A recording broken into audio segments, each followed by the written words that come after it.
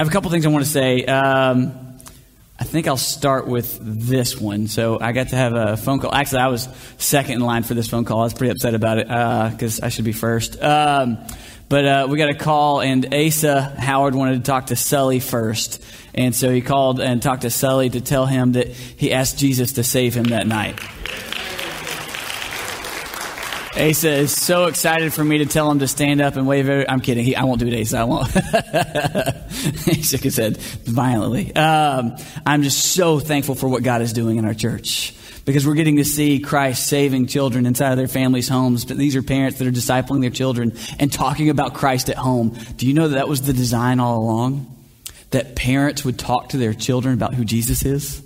That parents would be a part of their child's spiritual formation? And that there's no greater thing that you could possibly be a part of in a child's life than getting to share Christ with your child.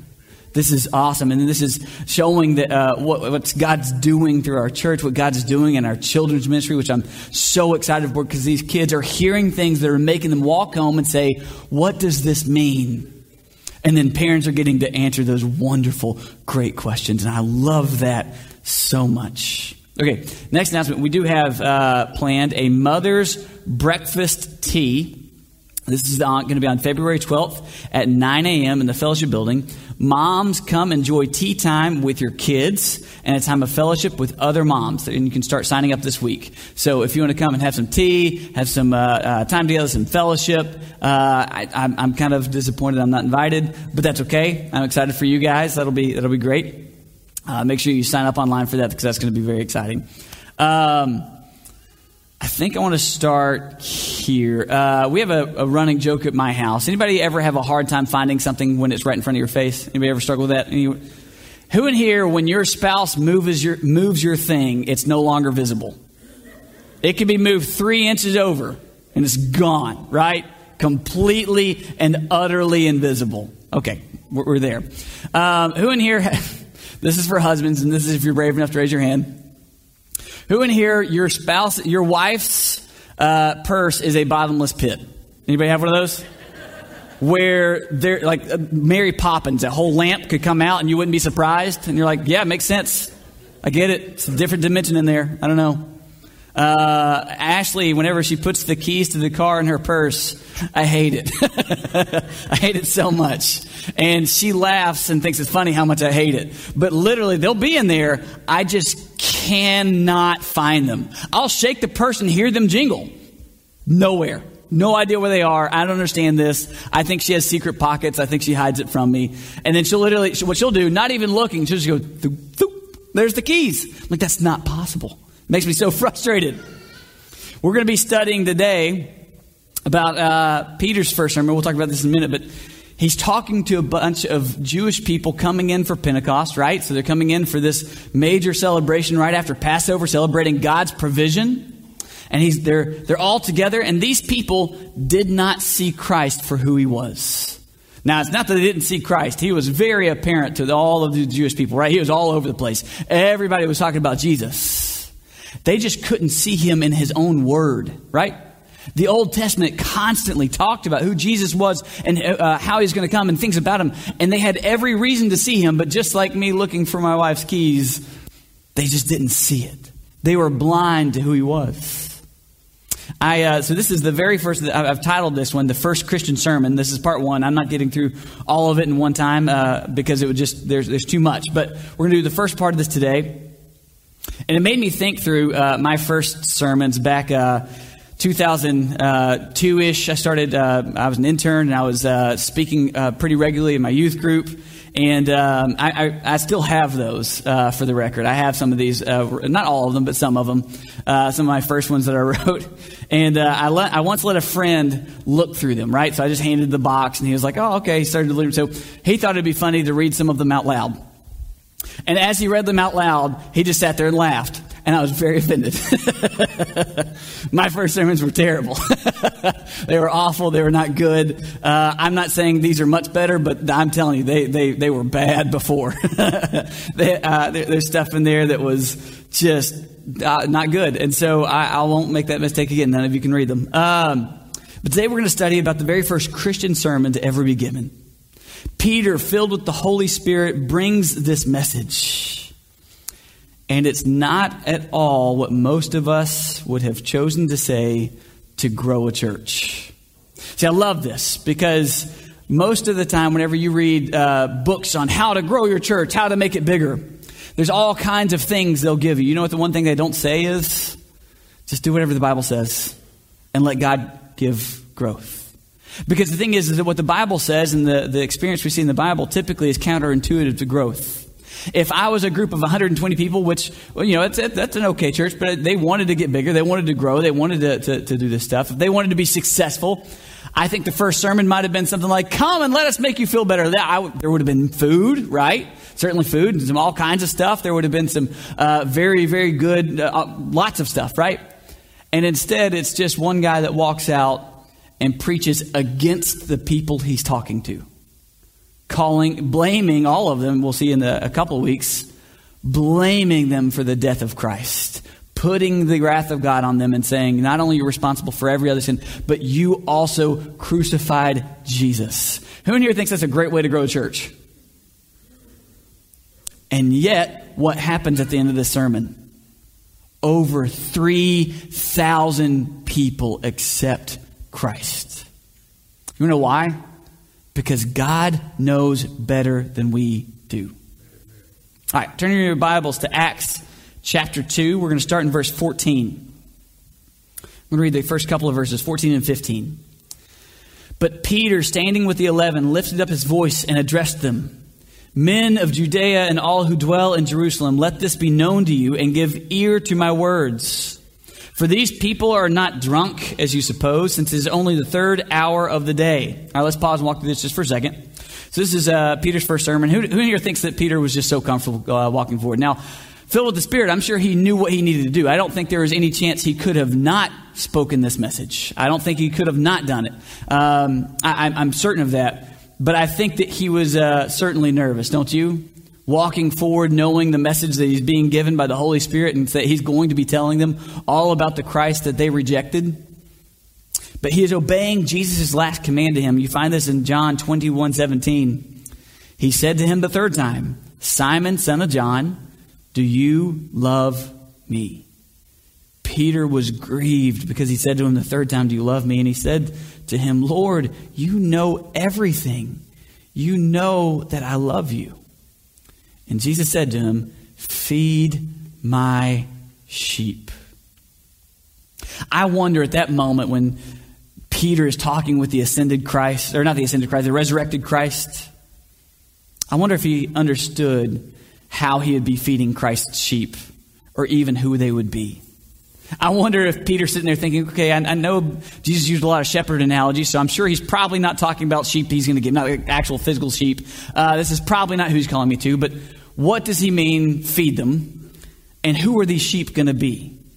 Well, here at the first sermon at Pentecost, we get the very first experience of Peter walking out and feeding the sheep, even though they weren't sheep yet, right? Feeding the first would-be sheep. These were lost people, and they would be 3,000 become sheep in one day.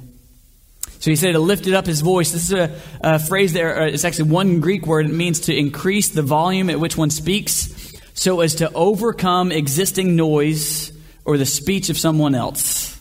Anybody in here have families that try to talk over one another? That works well, right? It's funny. Our family devotion, our little devotion last night was about this. And we talked about using gentle and kind words because some of us struggle. They get it all from Ashley's side. They're the loud ones. Ashley's not here, so I can say all these things. This is great. Yeah, but my children certainly have the cook volume. I'll just say that. We definitely can struggle with talking over each other and stuff like this. And here's Peter walking out, and there's a whole crowd talking. Some of them saying, trying to figure out what's going on. Some of them still murmuring about how in the world am I hearing them in my language? What's going on? And then a large group saying, these are just drunk Galileans. Peter had to speak over them, and probably because they're calling them drunks. The Spirit moved him to silence those that would disregard God's words, even though it would have been easier for him to ignore them. You know what the easiest thing for Peter to have done would have been? Told the 120, hey, they're just calling us drunks and they don't like this anyways. Let's just go back inside. Wouldn't that have been easier? Wouldn't that have been so much simpler?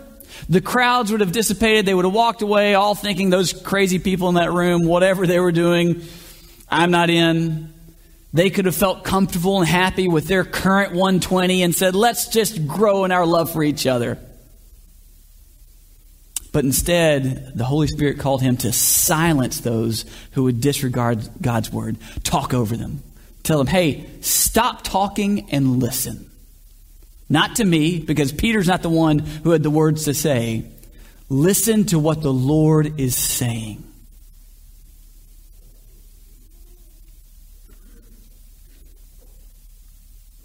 It says he addressed them. I like this because this is the same word that is translated utterance in verse 4 of chapter 2 when the church was speaking in other languages. So he's using this important word to say he's saying something very important. And he says, give ear to my words. This means to listen carefully and pay attention. Do we struggle to do this with God's word today? Do we struggle to listen to it and pay attention to it and act on it? I think saying amen is far easier than changing. Anybody else agree with that? Anybody ever said amen to something you heard in a message that didn't change a single thing in your life? I have. There were good words. There were things I should have done. There were clear actions to take moving forward, and I just didn't because it's so much easier to raise my hand. Amen. Anybody ever raise your hands to a part of a song that you're like, man, this feels so good, but you don't actually live it out when you go out the doors? It says, give ear to my words. Do something about it. This doesn't mean stop saying amen, please, when you hear something that's important. But don't forget to act on it when you leave the building. He goes on and says, for these people aren't drunk, as you suppose, since this is only the third hour of the day. So this is not that it would be uncommon for a first century Jewish man to be drunk or to become drunk, especially around the holidays. Some of you guys went to family get-togethers where there were some people who got drunk and you're like, wow, this is okay. What was very uncommon would be for this to happen at 9 o'clock in the morning, right? So Peter's saying, this is 9 in the morning. These people aren't drunk, as you suppose. The word suppose. I want to talk about this just for a second before we move on to the prophecy in Joel.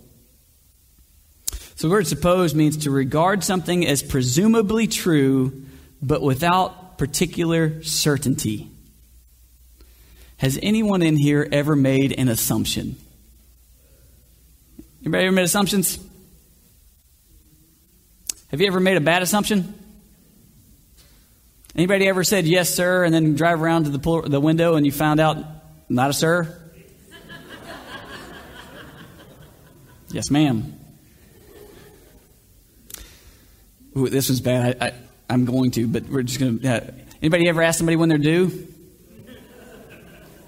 That's a mistake you will never make twice. Anybody ever tell somebody they look just like their mother only to find out that they that wasn't what they wanted to hear? Or their father? We find this struggle in the very first Christian sermon, right? It's filled with a bunch of people who had assumptions right away. It was people that walked in a room with a point of view, a perspective, and a belief that was already held in certainty, even though they didn't really understand the facts, right? These people gathered at Pentecost thinking Jesus was a sham, these people are loons, and that they have nothing good to give us. And Peter calls them out. You're making assumptions that you know nothing about. So pause your mouth and listen. Let's go to verse 16. Verse 16. But this is what was uttered through the prophet Joel. All right, so I want to stop there and then I'm going to read a little bit more. So Joel, you can find him in the Old Testament. It's one of the minor prophets. We don't know much about this prophet. He could have been anyone. We know him and we know his father's name, but that is it. He could have been lots of different Joels during a couple hundred year time period. But what's important is that he was not who was important. It doesn't matter that we don't know exactly who Joel was. It's the prophecy that was so much more important than him. So this can be found in Joel 2, 28 through 32, if you ever want to cross-reference this with what's written in Acts. For us, this is evidence that God's plan was revealed to the Israelites hundreds of years before he sent Christ.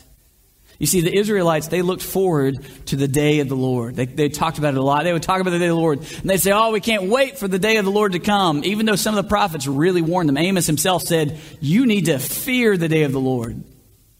The reason they wanted the day of the Lord to come is they thought this is when he would judge all the other nations and tell Israel, hey, rule them all. He thought that they thought that he was going to raise Israel up to be the king of the nations. They as a nation would rule all the other nations. All the other nations would be judged for all their just being terrible people, how awful they are. It's just like many of them who began following Jesus only to turn away, right? Even the apostles struggled to grasp the day of the Lord. And they didn't understand how it didn't include Israel at the top. You remember in Acts at the beginning, it's kind of funny. I had that thought that I think Jesus had to do the face palm whenever the disciples, and then he's about to go up to heaven. They're like, hey, wait, so is this the time that Israel's going to be back to, we're in charge now? And Jesus is like, stop asking about questions that you can't know the answers to. They couldn't separate this. So they thought the day of the Lord was going to be judgment just for other nations. And it was going to be a great day for Israel. So that's why they looked forward to this. But this is going to talk differently about the day of the Lord. So this is from Joel. And I'm going to start reading again in verse 17. We'll read all of it and walk through it a little bit. And in the last days it shall be, God declares, that I will pour out my spirit on all flesh. And your sons and your daughters shall prophesy. Your young men shall see visions, and your old men shall dream dreams. Even on my male servants and female servants. In those days I will pour out my spirit, and they shall prophesy. And I will show wonders in the heavens above, and signs on the earth below, blood and fire and vapor of smoke. The sun shall be turned to darkness, and the moon to blood, before the day of the Lord comes, the great and magnificent day. And it shall come to pass that everyone who calls upon the name of the Lord shall be saved. So when we read last days, a lot of times what people will think of is Christ's return. So if you like to study Revelation or Daniel or some of the other apocalyptic parts of the Bible, what you'll think of last days, Jesus comes back into the end of this world as we know it. But the last days technically started at Pentecost. Did you know that? They started here when the Holy Spirit was poured out. From that point until now, we have been living in the last days. We are in the last movement of what God has done to save the world, to redeem the world, the last act he's going to do until he returns. So we are in these last days. And he says, I will pour out my spirit on all flesh. This does not mean that all people will be saved by receiving and being indwelt with the Holy Spirit. It means that all types of people will receive the Spirit in this new covenant. Even people we wouldn't choose. Is there anybody in here that is hard for you? Maybe they're not in this room. Maybe they are. Hard for you to pray that the Spirit would do good things for? Oh, you guys are way better people than I am. I have people that are hard for me. People that are hard for me to pray for the Spirit to do something good in. Is there anybody that's hard for you to pray that Jesus would save? During the struggle that we've had with wars, was it hard to pray for our enemies? Is that what we should have been doing? How much... I don't want to get off my notes. I think we can struggle to pray for people that God wants us to pray for. I think we can struggle for the salvation of people that we feel like don't deserve it. When I got a secret, we don't deserve it. Right? Not a single one of us deserves with a gift that Christ has given. And yet, we have the audacity to say, they're not worth my prayers. And this is what the people of Israel really felt. They thought salvation is ours. Now, some proselytes from other nations, they can come and live our ways, but they're still going to be outsiders. They might get to go to heaven because they followed the law of Moses, but they're not one of us. And what Jesus is saying in this new covenant, there's not going to be a one of us thing anymore. In Galatians, we see there's not going to be Jew or Greek or slave or free or male or female, but all one in Christ, right? So what we're getting to see is suddenly all those things that divided us mean nothing compared to what unifies us. And that's Jesus Christ. He says, your sons and your daughters will prophesy. The word prophesy means to speak under the influence of divine inspiration.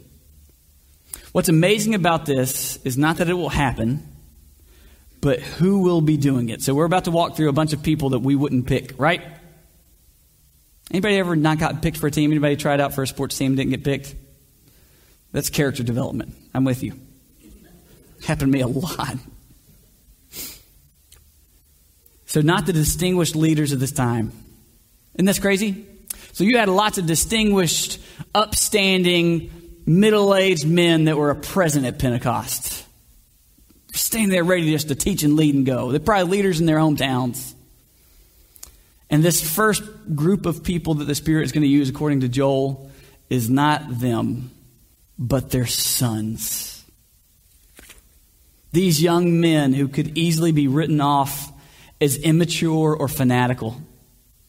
God will use them to speak to the church. Is that not amazing?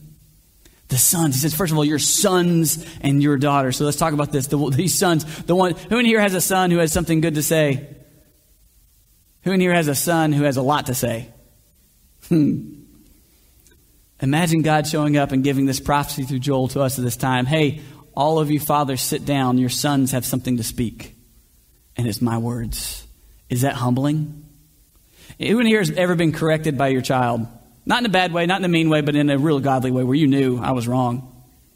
That's like every once a week for me, right? Whenever your child says, hey, didn't you tell me not to say that? I'm older.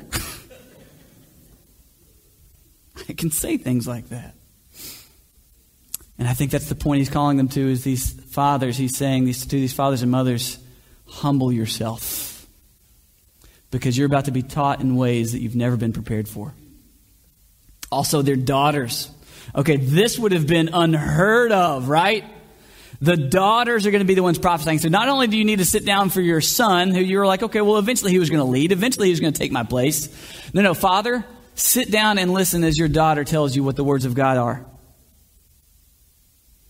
This God is using, this is who God is using to bring people his message to his people in the world that so desperately needs him. Now, I want us to just pause for a second. So this doesn't change the fact that God did make men and women differently, right? And that there are different roles they're called to. But prophecy has never been something that has been taken away from women. So, church, I want us to understand something. We need to hear from our women, our young women, our older women, of what God is doing in their lives. We need to hear stories of how God is working. Because that is an encouragement to each of us. Then he goes on and he says, your young men shall sing visions. The young man is somebody beyond the age of puberty, but normally not ready for marriage. That sounds like it could go all the way up to like 55, doesn't it? Again, a group of people we don't typically sit down to listen to, right? The young, the youth, the ones that are like 15, 16. God says, I'm going to give them visions for the church. These visions, these are an event in which something appears vividly and credibly to the mind, although not actually present, but implying the influence of divine power. God will give these young men the vision for the church and what he would do in it and through it. Are we willing to hear what God is showing our young men? He says, your old men shall dream dreams. I think old's a relative term. According to my kids, I'm old, and I don't think so. It's funny, in New Testament times, just to kind of give a reference here, we read this recently where somebody was healed that was already 40 years old, and I think I joked about the fact that that's calling that person old. Do you know what the average lifespan was for somebody in New Testament times? 41. Average lifespan in New Testament, 41 years old. Jesus, how old was he when he died? 33. So he got to just before a normal time of death. So it's all about perspective, right? So a 41-year-old would have been an old man at this time. And I'm nowhere near that. Your old men shall dream dreams. This means to experience dreams having the significance of visions. We don't tend to only write off the young, do we? But also the old. And this is why the church must be multi-generational. the church must include children and parents and grandparents and, praise God, great-grandparents, right?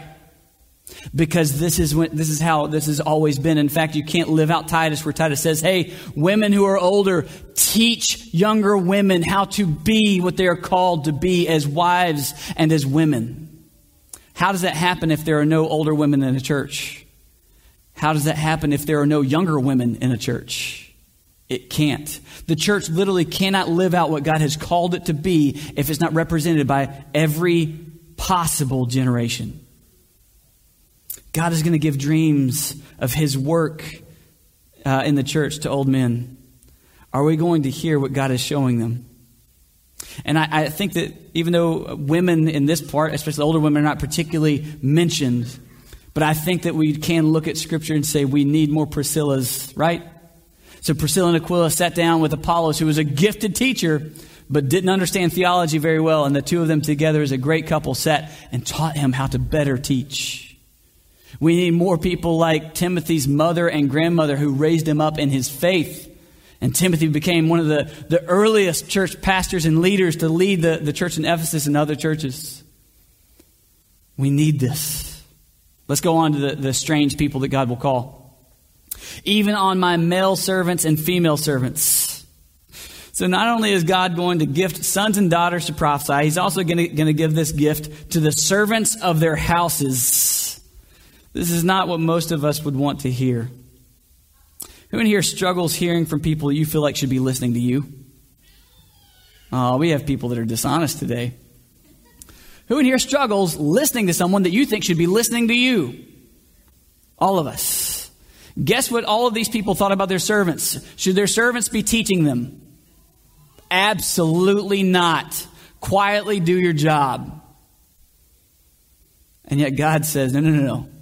That servant that you've disregarded for all these years is going to teach you my words. He and she are going to prophesy the words of God. Prophesy what the Spirit is doing inside of their lives. In other words, when I ask that question, are you arrogant? And I'll be honest. My answer to that question is yes, I struggle with that all the time. God is going to speak to his church through people that I don't feel like I should have to listen to. So we have a choice. Will we listen? And he talks about that he's going to show wonders in the heavens and on above and on the signs on the earth below. These wonders are an unusual sign, especially one in the heavens, serving to foretell impending events. Signs are an event which is regarded as having some special meaning. We can see Jesus talking about this in Luke 21, 25 through 28. And there will be signs in sun and moon and stars, and on the earth distress of nations and perplexity because of the roaring of the sea and the waves, people fainting with fear and with foreboding of what is coming on the world. For the powers of the heavens will be shaken, and they will see the Son of Man coming in a cloud with power and great glory. Now when these things begin to take place, straighten up and raise your heads, because redemption is drawing near. So this passage begins with the last days in general, so the time that we've been living in. But then now it's particularly focusing on the day of the Lord, when Christ will return. You see, the day of the Lord is not what these people expected. It was far more incredible and far more terrifying. You want to know why? At the day of the Lord, he is going to judge each and every person. Whether you are from the nation of Israel, if you're a born Jewish person, or you are a Gentile in the flesh, good, bad, wherever you are from, you are going to be judged on the day of the Lord based on one thing. Are you righteous? And by righteous, I mean sin-free. Raise your hand in this room if on your own you can answer yes to that question. Not, I've done more good than bad, which I don't even think most of us would be able to claim that. Not, are you a decent person? Not, are you better than your neighbor? Are you sin-free? And the only way to answer yes to that question is if Jesus Christ has put his sin-free life on you. And it shall come to pass that everyone who calls in the name of the Lord shall be saved. The purpose of this prophecy is to call humanity to salvation. Peter I want you to think about this. He's possibly speaking to some of the very people who are present right before Passover and were part of the crowd shouting and chanting, "Crucify him." I wonder if he recognized any faces. Looked down and saw somebody who was red-faced and screaming, "Give us Barabbas." Would that stop you? These very people, he's calling them to repentance and belief in Christ as Savior and Lord. What's the mission of the church today? To tell people that Jesus Christ came to save lost people. Are you doing anything to accomplish it? Are you sharing the gospel with anyone? I want to say this. Start in your home. Your children, your grandchildren, your great-grandchildren need to hear you talking about Christ. Because if it's odd for them to hear you speak a word about Jesus anywhere but inside of this building, faith is going to be very fake to them. And I'm saying this because this is something I'm struggling through myself. I am walking through this now, trying my best to figure out what this looks like to disciple my children because it's hard. But you haven't missed your chance. Start now. Start in your home, making conversations about Christ normal. And that will help you to become salt and light at work, because if you're willing to walk with your kids through a devotion time or a story of the Bible, or just pray with them each and every day, that will give you boldness to learn how to talk to somebody when you're at work with them. The day of the Lord is still coming. Jesus will return. And when he does, our chance at sharing that gospel story is done. Does that make sense? There is a finite amount of time that we have to share the gospel with others. When Jesus comes back, the earth will be destroyed in fire. And everyone who does not believe in him will not have another chance. So why do we act like there's no urgency? Why do we act like everything else is so much more important? Why do we waste our time doing everything but telling our family, our friends, and our coworkers about Christ, when that is the one thing we have a definite ending time for? Does anybody know when Christ is coming back? Can you tell me? What if it's tomorrow and you never, ever spoke to your child about Christ? Never, ever spoke to your parents about Christ? Never, ever lived your faith out at work? Wouldn't that seem a little ridiculous on the other side of heaven? Man, I was chasing everything else except for something that would make an eternal difference. Will you bow your heads and close your eyes with me?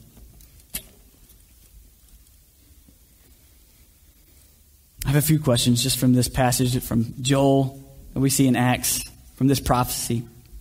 First of all, I want to ask you this. Are you willing to hear from God? And it's easy if it's a, yes, I'll read my Bible. Yes, I'll listen to the Sunday school teacher I like, or the life group leader that I enjoy. But will you listen to God even if it's from someone you normally wouldn't want to listen to?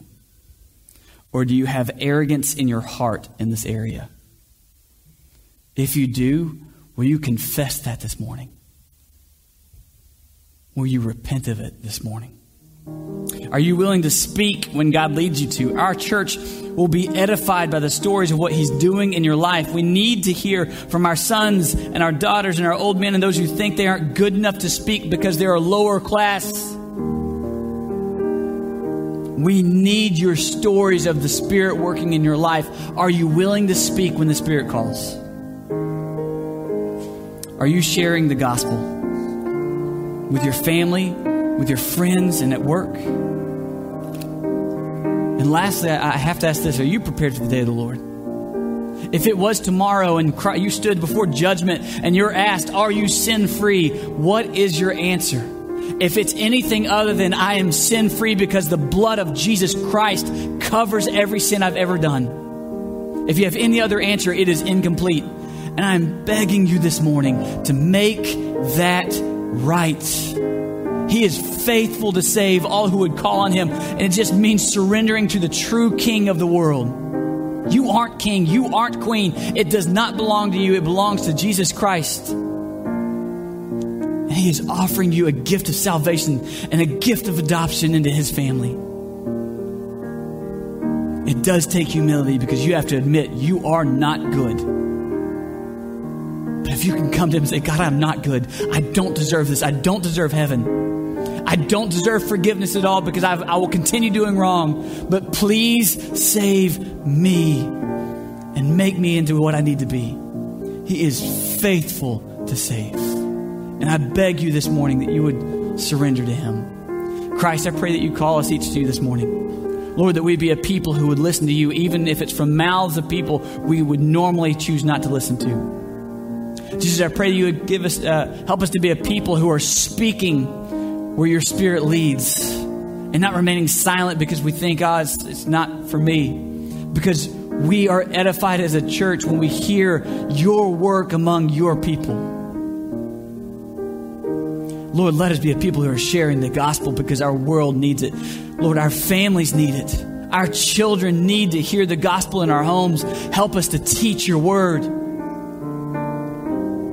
But Lord, our friends also need it. Our other families members need your word, need you as Savior. And Lord, certainly the people we work with and hang out with need to know who you are. And they're never going to know you if we keep living as if we don't. And Christ, I pray if there's anybody in this room that doesn't know you as their Savior, as their Lord, that your Spirit would draw them in a way they can't resist. And they would surrender to you this morning. In your name I pray. Amen. Please stand, respond however God leads you.